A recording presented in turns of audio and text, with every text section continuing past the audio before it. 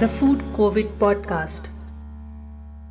Every year, India exports around 40 to 50 metric tons of fresh mangoes, with Maharashtra contributing to 80% of the whole quantity. Mangoes are the major source of income for most farmers in the Konkan region. But this year, the picture is rather grey. The lockdown has affected the export, and due to lack of adequate transportation, the farmers are not able to retail their produce. Right now, Maharashtra is at the peak of Hapus season, but due to APMC, the biggest wholesale market in Vashi, being partially shut, the fruits are not getting to the local consumer either. While the times are dire, there's little ray of hope coming through a Bombay based initiative which is trying to enable a few Konkan farmers to sell their mangoes directly to the consumers. In today's episode, I'm talking to Megha Desai, Head of Marketing at Jump Networks Limited, a technology company based out of Mumbai, and Anushka Kotwani, a resident of Mumbai, who came together to provide some respite to the mango farmers. Thank you, Megha and Anushka, for joining me for this chat and talking to me about what you're doing with the whole initiative. My first question is for Megha. I just want to understand how did the whole initiative start and what has been JumpNet's role in it and your role in it? Uh, Hi, Shireen. Firstly, thank you for calling us and reaching out to us. So this is really Jump Networks Limited. JumpNet is a technology company, and one of our divisions is called Gaia Agritech, which is actually a blockchain-based service that has already been working in the Konkan region, essentially to uh, bring technology to disintermediate the farmers, the supply chain between the farmers and the wholesale buyers, and that's something that we were already working on. So to kind of make the process more transparent, to ensure that the farmers get what they actually deserve for the produce that they bring to the table. And we were working with farmers already in the space of poultry and milk and eggs, vegetables, and so on and so forth. And obviously, things kind of came to a bit of a standstill with the whole pandemic and then the lockdown. The farmers actually reached out. So while we don't do retail per se, or we were not doing rather, when the farmers reached out, it just seemed very natural for us to kind of at least do our bit and see if we could help them, place some orders and earn some revenue. So literally through word of mouth, our founder actually started. He spread the message, within the team, and then we put out a couple of tweets. And I think people just came, forward to support and help, and that's how really it began. Okay.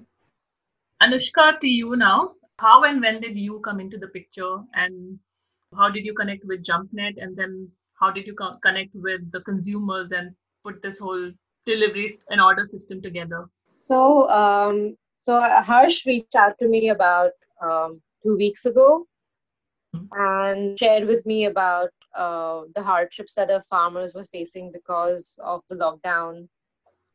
Plus, given the fact that there's only so much that the farmers can even probably exchange or amongst themselves or even send home.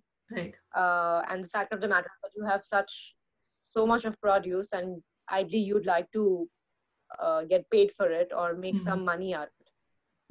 Because otherwise, a lot of it is otherwise just going waste. So he reached out to me about 2 weeks ago, and he basically said that they were looking for people to essentially get minimum of 25 dozen orders, which is a little difficult for one person to just cater to. So I essentially made sure that I did not use Twitter or Instagram in the first go, because otherwise it would just blow up and it would just be very difficult for me to handle, because I was doing this on my own individually. Okay.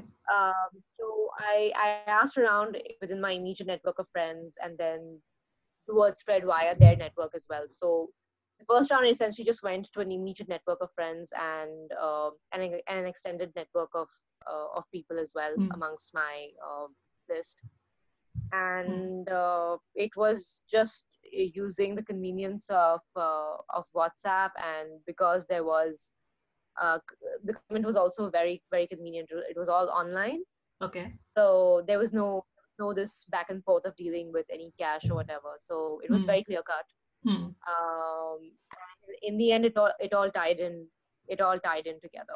Okay, great. So Megha, at your end, how do you take care of the orders and deliveries? So, like Anushka said, I think at one level, all of us are individually doing what we can do, right? Because obviously, none of us can step out. Right. So, like I was sharing with you earlier, I live in a sort of a gated community which has about 10 buildings, which is a whole lot of families, therefore. So, for me, really, the way to reach out to people was again WhatsApp, which is very convenient because each society has their own group. So I put out a message there, and then orders started flowing in. The reason why we needed a minimum of 25 dozens order for any orders to reach people was because of the restrictions of transportation. So if at one time a truck or a van was coming all the way from Konkan to Mumbai, you wanted to ensure that it is doing justice, right? So which is why we were in 6 individual orders would have been difficult. So at an individual level, like I said, it was really coordinating, and then I passed it on to my brother who lives in another suburb, and he got orders from his complex, and that's really how it started spiraling. At a company level, like I said, because we were already, we are already kind of working in that space. Typically, a lot of this would have been exported. Right. And since now again there were restrictions, there was some amount of cargo movement that was happening. So we tried to facilitate that, with the permissions, which took a little bit of time. And that's kind of now slowly beginning to pick up as well.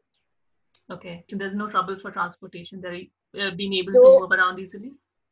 Well, so you need the permissions, like our local teams, for example, if firstly they supervised and ensured, because they work closely with the farmers in any case, they ensured that the produce where it was coming from, and they meet with the farmers. This is obviously as at keeping the distance, calls, to ensure that you know the networks, you reach out to them. So in case, so generally as Gaia Agritech, we work with over 3,000 farmers across various categories of fruits. In case of mangoes, this time we've literally managed to work with only 3 or 4 farmers actually, who could deliver, who could arrange, get the necessary permissions with our local team. And we've tried to kind of contain it to 1 or 2 vans as much as possible.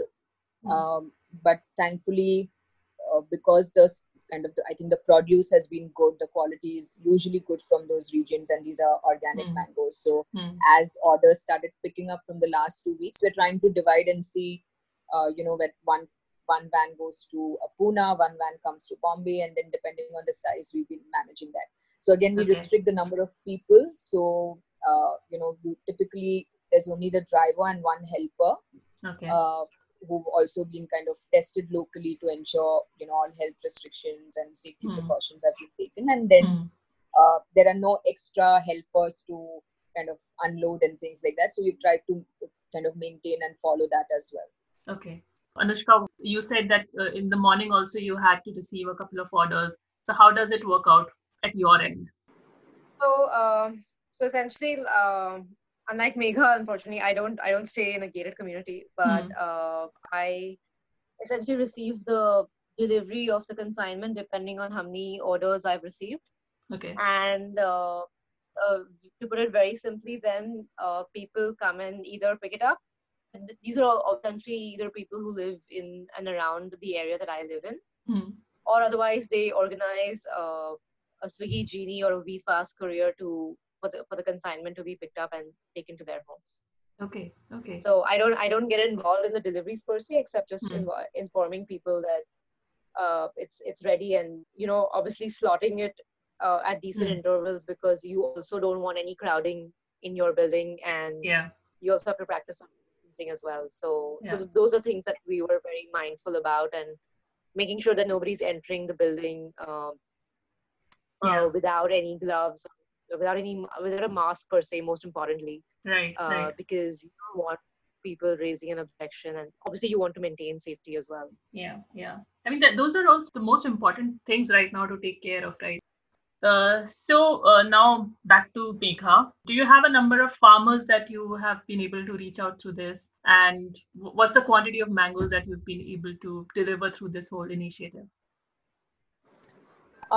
So like I was saying, Shireen, I mean, normally, our network of farmers across categories of products are, more than 3,000.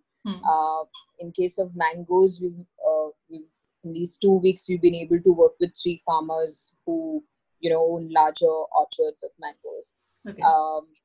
And I think in about 2 weeks' time, we've done about 2,000 plus dozens so far.